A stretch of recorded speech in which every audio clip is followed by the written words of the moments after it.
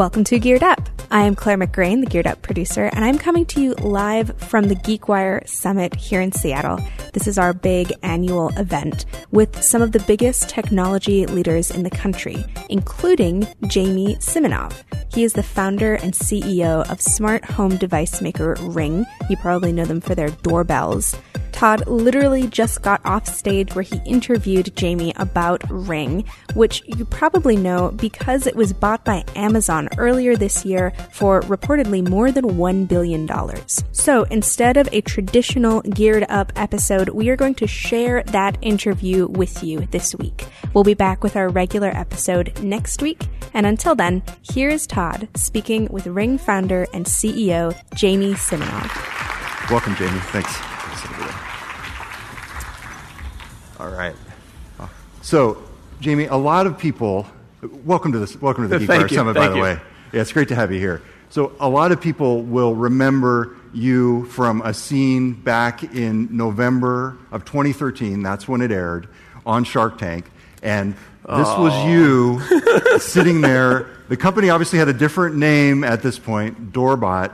I want to start by talking about your entrepreneurial journey because it's been highs and lows, and the lows have been really low, and the highs have been really high. Take us back to this moment. This was just this one gives me like PTSD. I'm literally in the garage trying to build a hardware startup, which is basically impossible. We have 3 people. And I go on Shark Tank, we're completely broke. We need money to get this thing sort of to the finish line. And, at the bottom of your screen, you see Mark Cuban there. And I was convinced going on that I was going to get Mark Cuban to invest. And he literally it was so quick that he was just like, Jamie, blah, blah, it's great, but I'm out. And I was like, oh. And then I kind of went down the line, and everyone went out, and I went back to my garage, broke and broken. So it was a tough day. You had, I think, 8 employees at this point, something like that. Yeah, it was tiny. And you spent $10,000 to $20,000 on that set. Yeah, it was funny. So I'm on the Shark Tank producers are like this lady Kate, who I'm still friends with. I have this vision that we're going to have this door and this thing. And I'm like, that's amazing. I love it. Like, absolutely. I'm like, do you want it? Like, do you have any color? Like, what? And she's like, wait, you're building this, not us. And I'm like, are you serious? like, really? So we had to build this. Now, today they actually do the sets for the companies. But back then, you literally had to build your own set. And so we're in Los Angeles, so what do? You look in the yellow pages and you call a set builder. And so Dr. Wood came over, who is just this crazy guy. And in my backyard, he builds a full set. We still in the entrance of our lobby, that thing is still in the entrance to our lobby today. So you walk away empty-handed. What's that drive home like? And then walk us through that psychological process. I think this is where people want to hear that, I just knew I was going to make it. The drive home sucked. Because it's not even like when your office is in your garage, failure is like a double hit. Because you drive home to, get away from the thing, and you have, your 3 puppy dog, employees are sitting in the garage looking at you being like, what happened? And you're like, leave me alone. So, we just didn't have it. And, the good news was I was so over my skis. I was so over-invested in this thing. I had everything in it that all I could do was keep going. Stopping at this point was just literally, it was not, stopping was death. And so you just at least do the one thing that might not be death, which was going forward. And so it wasn't that I was a motivational person or had a real positive attitude. I just didn't want to actually die. And so I kept pushing it forward. So I want to talk about what happened after that, but let's go back to the original inspiration for this product. Do you see the I's, the O's with the little, everyone hated that. So this is a true story of invention. It's the classic entrepreneurial story because you were solving a problem. Tell us about the problem. So I had decided, much to the chagrin of everyone around me, that I was going to go in my garage and just start working on this list of inventions that I had. And so everyone thought I had lost my mind. And looking back, I probably had, because I didn't have the money to just go in my garage and work on inventions. And when I was in the garage, I was working on completely different stuff than this, and I couldn't hear the doorbell. And so I went out and bought one of those wireless doorbells from Home Depot. It didn't reach to the garage, thank God. And so I went on Amazon and looked like for a Wi-Fi doorbell, just figured why wouldn't just go to my phone. Didn't exist. So I built this thing, which, by the way, like, that's probably about the right size of it up there. So that's what I put on my front door. And my wife, who at this point I had these grow tables in the backyard, not for what you're thinking, for the gardening system to grow vegetables and things like that. So I mean, like, the house has been taken over by all these like ideas. And she, instead of taking a crowbar to this thing, I show her what it is. I show her like, you know, how I'm kind of doing it, and she's like, "This is great. This makes me feel much safer at home." And so, like the thing that wasn't the invention, which is kind of funny, became the product and the focus, and ended up becoming Ring. So you were creating something that you thought was cool that solved the problem for you, but your wife added something there. This is something that you now call an infinite truth, right? Yeah. Tell us about that. Yeah, that's I really steal that from Jeff and Amazon, which, you know, why not? It's good people to steal from. But you know, they have these at Amazon. There's like these infinite truths of, you know, people are going to want more selection for what they want to buy.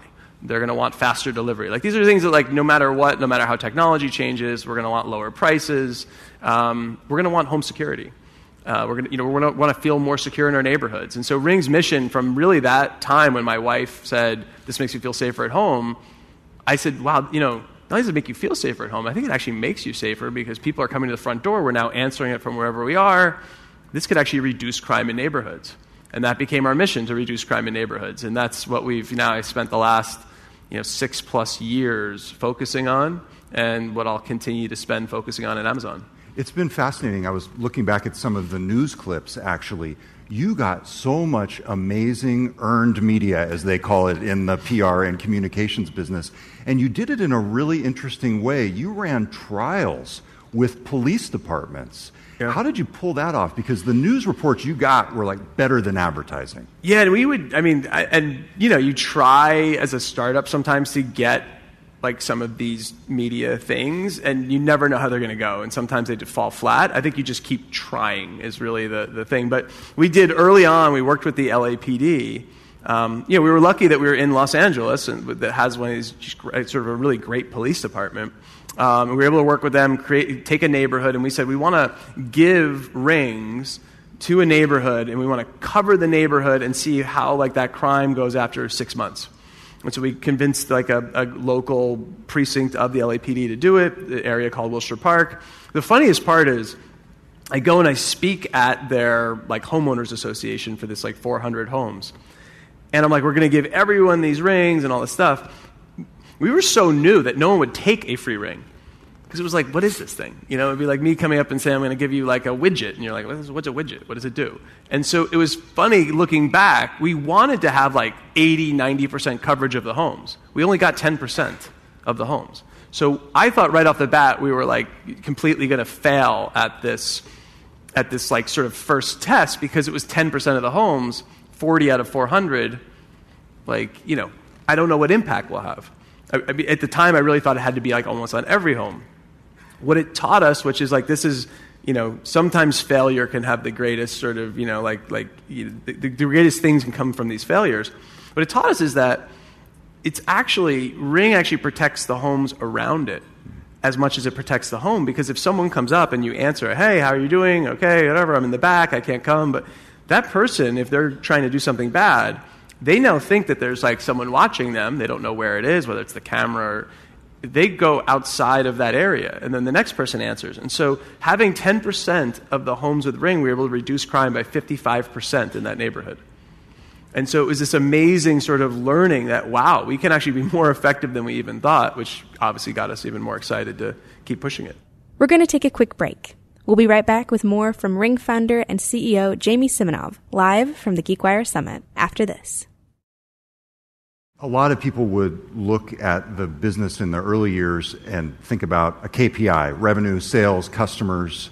What were your most important numbers that you thought about? First of all, don't take any advice from me, like at all. I mean, you can listen, but I always say, don't take any advice. We ran the business, and a little bit different today just because Amazon is a public company. So there are budgets and things that have to be in place as a public company. But really up until then, really no budgets and no KPIs. The only KPI we have at Ring is to reduce crime in neighborhoods. And I always told my team, if we're building effective and affordable security products and services, if we make people's neighborhoods safer, they will reward us with their money. Don't worry about how much. And so we never had goals in the company of doing 30 million, 50 million, whatever those goals were. And I think we actually grew a lot faster because a lot of times when you're onto something that can get very large, the goals you're setting, because of where you're sitting at the time of setting the goal, are way smaller than the potential of the company. And so I think I would have set a goal like, in 3 years, let's do 50 million in sales. Yeah, and I would have been and I think if we had set that goal, we probably would have hit it, which would have been terrible because we really could have done 8 or 10 times that. And so it was interesting not focusing on the business in that sense, but focusing on the customer and the effect to the customer, and and then sort of saying, like, if we do this well, the customer will reward us. When you think back to that time frame, the 2013, 2014, 2012 time frame, what was your biggest mistake? What would you have done differently if you could go back and talk to Jamie back then? Well, so I get obviously this question a lot, and it's it ended up really, as a great sort of outcome for everyone. So it's like hard to say like you made a mistake. One thing I say is like we should have raised a lot more money earlier on. And then one of the responses I get when I say that is, why didn't you? And I just sit there, because no one would give me the freaking money. It's like, trust me, it was like top of mind. I think it is extremely hard. People think it's like, you always hear these like, it's easier to do this nowadays. It's easier to do that. The truth is to build a real company, like a real 7 to 10 year, something that's going to impact the globe company, business, I think is always next to impossible. And I mean, the numbers kind of show that. There's very few, very large, above 100, 200, 300 million plus businesses that sustain. And so it's just really hard. And I think it's you can look back and say you made certain mistakes, but through most of those mistakes is what we learned on how to do things. And I think, thankfully, we just didn't make a mistake that killed us. We came very close. So the truism is there's no losing on Shark Tank. We had a 12-minute ad on ABC, if you look at it that way, giving us this unbelievable bump, in November of 2013. So yeah, that was pretty good. And one of the people who I know noticed was Sir Richard Branson. How did you connect with him? Because he became an investor in the company. That was, again, there's like so many surreal moments in building this business. And I'm in my, we had this little crappy sort of garage that I'd moved out of my garage into like a sort of a rented garage, basically. And we had almost, we had like 80 people stuffed in this thing. And I'm at like my little standing desk in like the corner. And I get this email from one of our customers that was at Richard Branson's island. And he said, Richard, I just get this email that says Richard Copied wants to get rings for his friends and his family for the holidays. Richard. Yeah. So I'm like, and I, at this point, like, we're getting a little bit of success. Like, we're just starting, but like, and people would say like, hey, what's the discount if I buy 10? And I'm like, oh my God, like, this is like a lot of work to sell 10 units. And so I'm thinking like, great, thanks for copying me with Richard. And I look and it's like, XYZ email at Virgin. I'm like, this is Richard Branson. So we start emailing back and forth, and he's like, oh, I love it. And, and I kind of hooked him in. I mean, I did this on purpose, but, I'm like, oh, and you're going to really feel good about giving these to your friends and family for the holidays because it's going to make their homes safer. And he's like, a doorbell makes it safer? I'm like, actually, we just did this study, and we hadn't actually released the Wilshire Park study yet, but I had like an early video of it. And I just watch this, Richard, And then he's like, next email back, like, can we invest? Yes.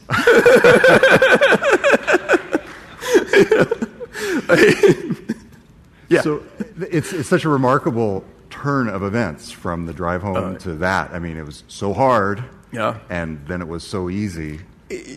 Yeah, I mean, but then it gets hard right again. I mean, it's like that now you have Richard Branson's money, so now like your hero growing up has given you money, and you're about to tank like his money, which makes it even more, like stressful. So, what was it like to have Richard Branson as an investor? He's like amazing. He really is like an amazing human being. I mean, he's a great person. Every time I talk to him, he put a pretty significant check in. I think it was his largest investment in a non-Virgin company, like something that he wasn't like directly doing. And so it was like a decent investment, even for someone as wealthy as him. We'd talk, and he would never ask me how things were going now. It was like, what are we going to do in 10 years, in 20 years? And we'd talk about all this great stuff, and I'd be like, you know what we're really going to do? No one knows this. We're going to do this. And then he'd go to a conference and say it right after that. And luckily no one would ever pick up on this stuff, but he'd be like, oh, and Ring is doing it, blah, blah, blah. And I'd be like, oh. And no one would ever, just like kept, just never got picked up. It's all good. So you get that investment. He's able to go back on the Shark Tank, revisit and taunt Mr. Wonderful. Which was and it's very fun. It's all good. Tell us the story of how you got on Amazon's radar, because this was a story, there was not actually an official press release when the Ring acquisition was announced. There was a press release when it was confirmed and completed. Yeah. But so we don't really know the story, the behind-the-scenes story of how Amazon met Ring.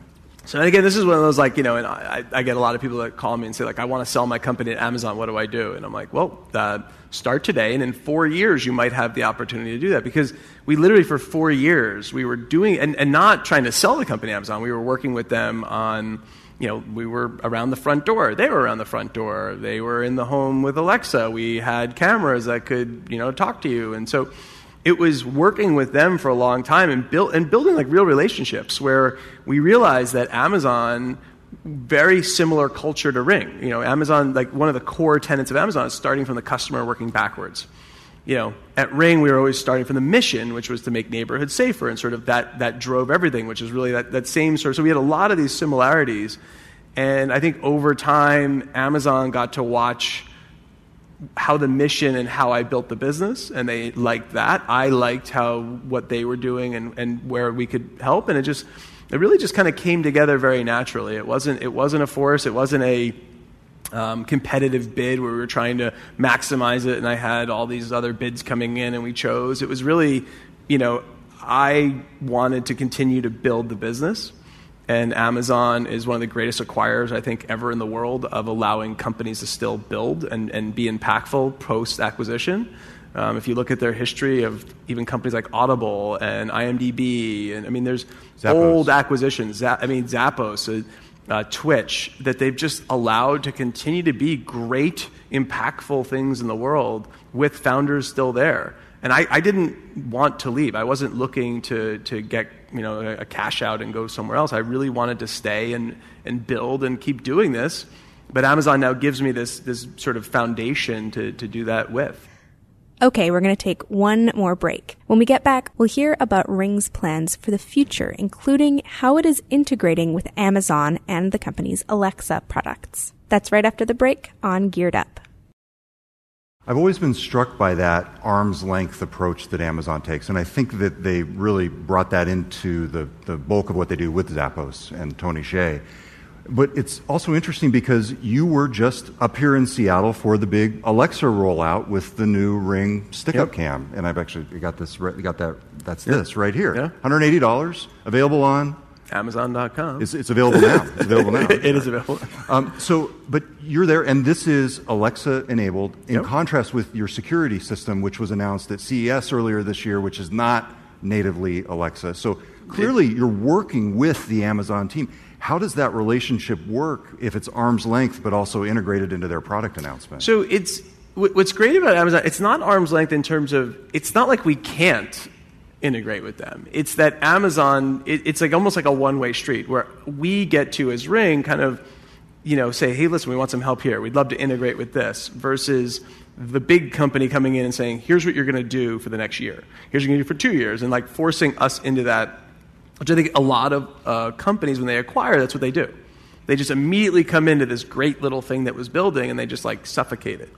And so it's the opposite, where we get to go and say, listen, we'd love to have our cameras Alexa-enabled. Our alarm now is Alexa-enabled with Alexa Guard, which we also announced. One of the 70 things that was announced on that day is that you can now, you can say, Alexa, arm my alarm, and do that. And so we are now able to integrate those products in a way that's, customer first and allows customers to have the best experience with both, Amazon products as well as other third-party products.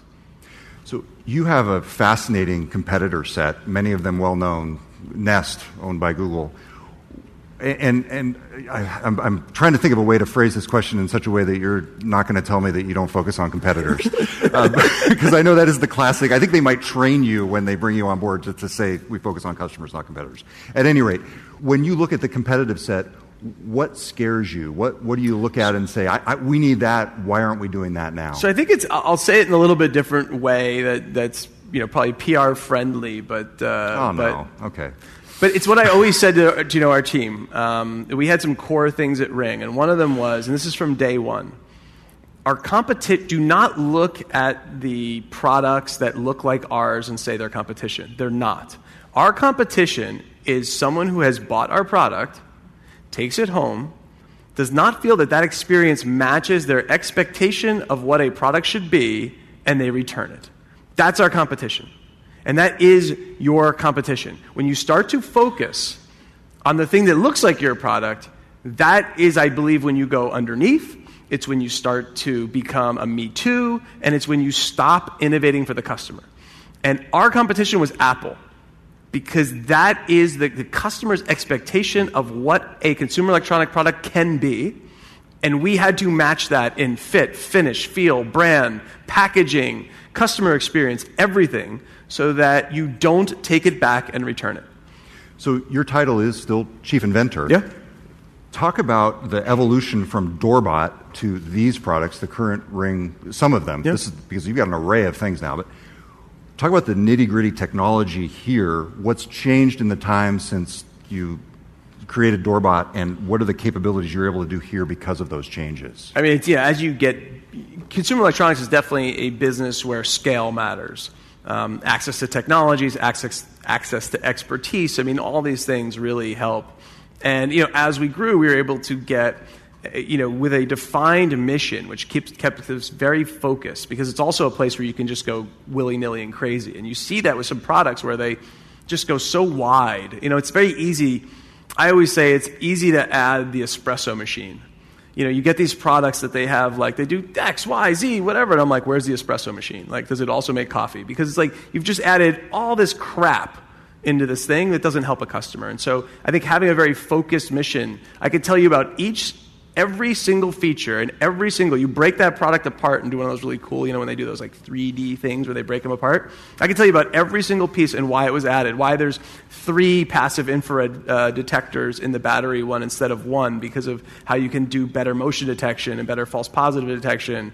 On the floodlight cam, how we have 270 degrees of motion on the bottom, which actually shaped why that thing has this sort of a little bit elongated look. On the alarm, why we did certain choices on the way we did the wireless and the repeaters, and so all of that shapes the product. And I think that's the important thing. Again, whether it's Amazon, how they say it customer backwards, whether we say it is mission first. But I think when you're doing anything, it's so easy to just go so wide and build something that doesn't have any benefit to anyone.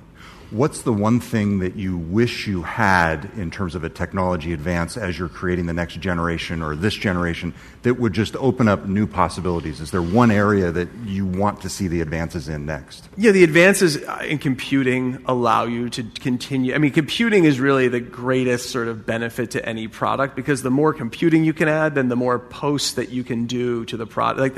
It extends the life of the product. Because I can still, Tesla with firmware upgrades on a car, the firmware upgrades, all that stuff stops when you max out the CPU. And so the CPU, I'd say, is really the number one thing. The quality of cameras now, 720, 1080, 4K, you're starting to get to a point where it doesn't, more is better, but it's not that much better. The difference between QVGA and VGA and 720, those are big. As you start to get into these 4K and 5, it's less important from the security aspect. It doesn't have as much of a leap. And so I think the CPU stuff that, especially going into the smaller form factor, lower cost devices, that's going to be a big game changer. What's the future of the Internet of Things? If you look 3-5 years out, obviously this is a key example. It's a connected device that's not a computer or not a classic desktop computer in the sense. What's the future of this whole ecosystem? I really think the future is that it's just like in every business. I think everything boils down to pretty simple things, which is the products that truly give you value will be extremely successful. The ones that come out because they can will fail. And I think that's what we've seen over the last couple of years. We'll continue to see it. And then what I think we'll see is we're going to have a lot of different things that are connected that are now giving you value. And then I think it's going to be the over-the-top value that you're going to get from those that are going to be super interesting, like living in place. So as you get older, living in place, my mom in the winter lives in New Jersey. There's a floodlight cam on her back patio. She goes outside to beat the snow off the bush. It's crazy, but she does it. But my brother, who lives down, pretty close, gets the alert on his phone. He gets to see it. He sends me the video so we can laugh at it. But he gets to see it to make sure she's okay. She's alone living there.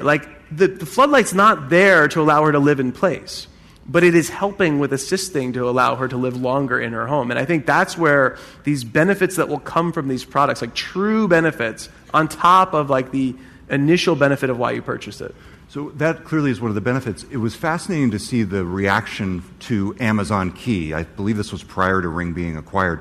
People were really creeped out by the idea that it would use a camera in conjunction with a door lock to allow somebody into your house that was affiliated with Amazon. What were the lessons that you took from that as somebody making a somewhat related product, and do you see limits there on the ability for consumers to adopt these devices based on privacy? I think it's a few things. One is, and this is what I do love about Amazon, they will try things that no other large company will try.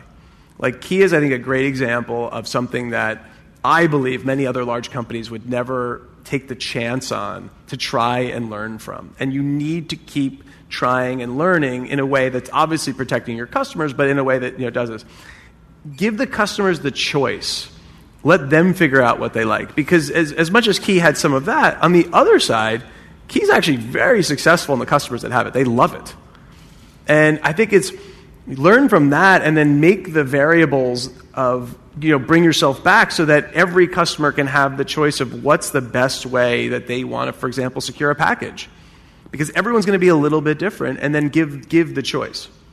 One thing that you do that people may not know about is your Neighbors app. And it's essentially creating a community. And it's fascinating because you're connecting the people who are using Ring and also not using Ring, but you can't use non-Ring cameras with Neighbors. Is that right? Can. You can. Yeah, so we have an app called Neighbors, and that's what we always, people would say we're a hardware company, what's the next hardware thing you're going to build? I said, no, we're we are, I've said it maybe once, the mission to reduce crime. So we're a mission company, and so we build products and services. And so we have this Neighbors app, which is a massively successful, on every sort of number, the most important for me being that it's actually been effective at stopping crime and catching criminals, and really being able to have this, this app that people can post footage and talk and be able to do this where we're actually effectively catching people, and it's totally free.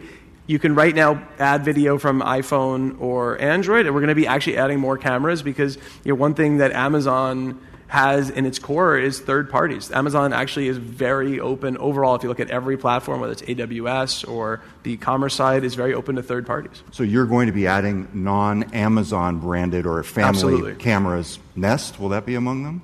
We will add the cameras that the manufacturers will work with us. As long as they're willing to work with us, yes. It speaks to a bigger issue because interoperability is key in all this stuff. And I think we saw a lot of silos in the smartphone world. And I think a lot of us using these devices would like to just use a system that connects a Nest to a Ring to a Cloud Cam. Sure. Do you see that as a possibility, true interoperability in the Internet of Things? I think as you see most stuff, as it ages, typically interoperability gets better. It goes through sort of these phases. I think we saw it on the internet. We saw it in the mobile phones. I think we'll see it in the IoT. It kind of goes up, down, up, down. The internet was at one point just super sort of accessible to everything, and then it became siloed into things like Facebook, and then it sort of now seems to be breaking out again. So I think they go through these phases. From our side, if we're trying to reduce crime in neighborhoods, we have to work with what's there. It's not going to be just us. And that's just across the board. And so we've always had a pretty wide third-party approach. One of the issues with third-party is just the resources it takes, the engineering resources to do that. And that's something where we're trying to, now with our new, sort of foundation, we're able to do definitely more of it than we could before. That's right. Well, I want to close out where we started, which was Shark Tank. If people tune in this weekend...